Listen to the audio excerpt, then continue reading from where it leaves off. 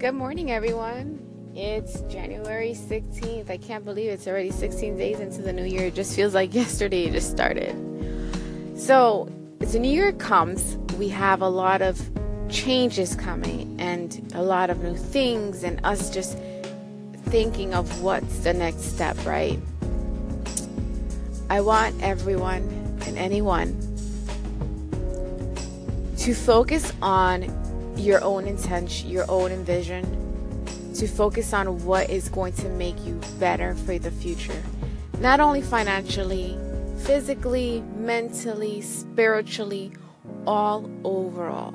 It's like a big, nice jambalaya rice. A nice big mix for your spirit and your growth and your path and your life and your journey. You know, it's so important that we stay focused.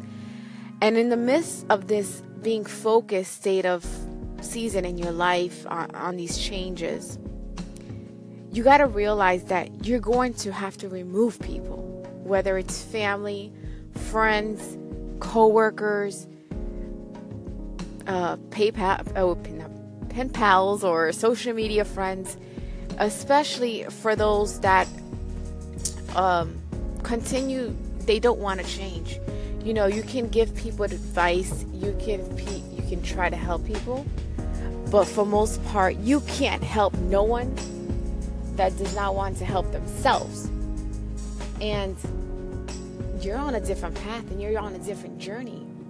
So some people come into your life for a reason and others come for a season. And you got to know when that season's over. And I'm pretty sure you've heard these terms before, but I'm here to remind you today that don't stay stuck around these people that are not going to help you grow, and clap for you when you accomplish a goal. When they say, wow, you know what, you inspired me. Now I want to do better. Versus, oh, look at her, she's doing better. She thinks she's doing, she's better. No, that comes with pride and ego. And when you have pride and ego, you block all your blessings and the universe coming to serve you. You don't receive those blessings because of ego. You know what ego stands for? As the great guru said, Dr. Dwayne Dyer once, ego stands for edging, E, God, G, O, out. So when you have ego, you edge God out in all aspects. You just, it's all about you and what's benefit for you, and these are the type of you people, and that's what they're about themselves. And not once you ever see them reach out for a hand for inspiration, or just say, hey, I'm proud of you, or hey, here's a clap, just nothing, congratulations. And these are the type of people that it's good to experience when you are accomplished and you accomplish something. So once you accomplish something, you're able to see who in the audience is clapping for you that's around you, right? And the ones that aren't, it tells you right there, what do you need to do? And never be apologetic for being great. If you're great, you're great, and that's it. You put your passion, your drive, your focus, your vision, your hard work. It's not your fault that they're lazy and not willing to drive, even if it's caused less sleep, anxiety, stress, tears, frustration. But at the long run, that's what comes with abundance of joy. You accomplishing goals and sacrificing that people aren't willing to sacrifice because they're so settled in where they are, and they're compromised. And I never want you nor myself to ever compromise for anything. Your goals and your visions are God heaven sent, and that is something, and universal sent. That is something you should never be apologetic about. You are gods and queens, and never be apologetic about it because of people around you. So learn how to tap out those people and tap into yourself, because at the long run, you're here to serve your own purpose and connect with God and figure this whole thing called life, the journey. We are spiritual beings having a human experience. And that being said, I always tell you guys, do it for your souls, because your soul deserves it. Have a beautiful, blessed day, and till next time, please call in or send messages on what topics you want to touch about. Have a good one. Much blessings. Hi everyone. I hope everybody's doing well. Everybody. I'm going to talk about saging and Palo Santo. A lot of you guys, my regular customers, my new customers, we have long discussions about Palo Santo and saging and what's the benefit.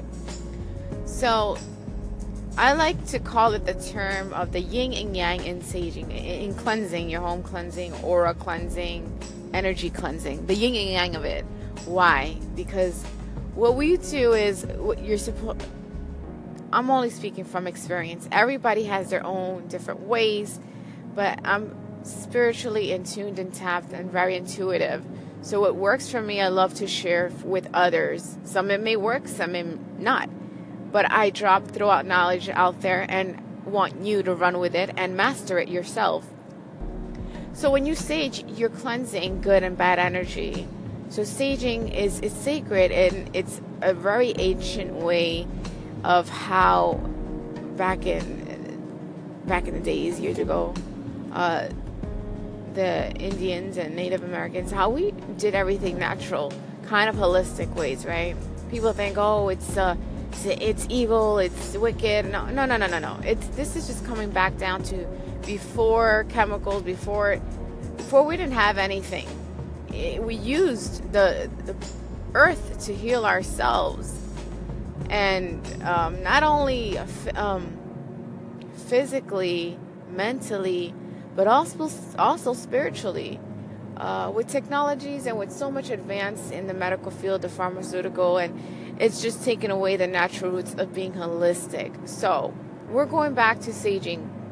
Saging removes good and bad energy, vibes, spirits.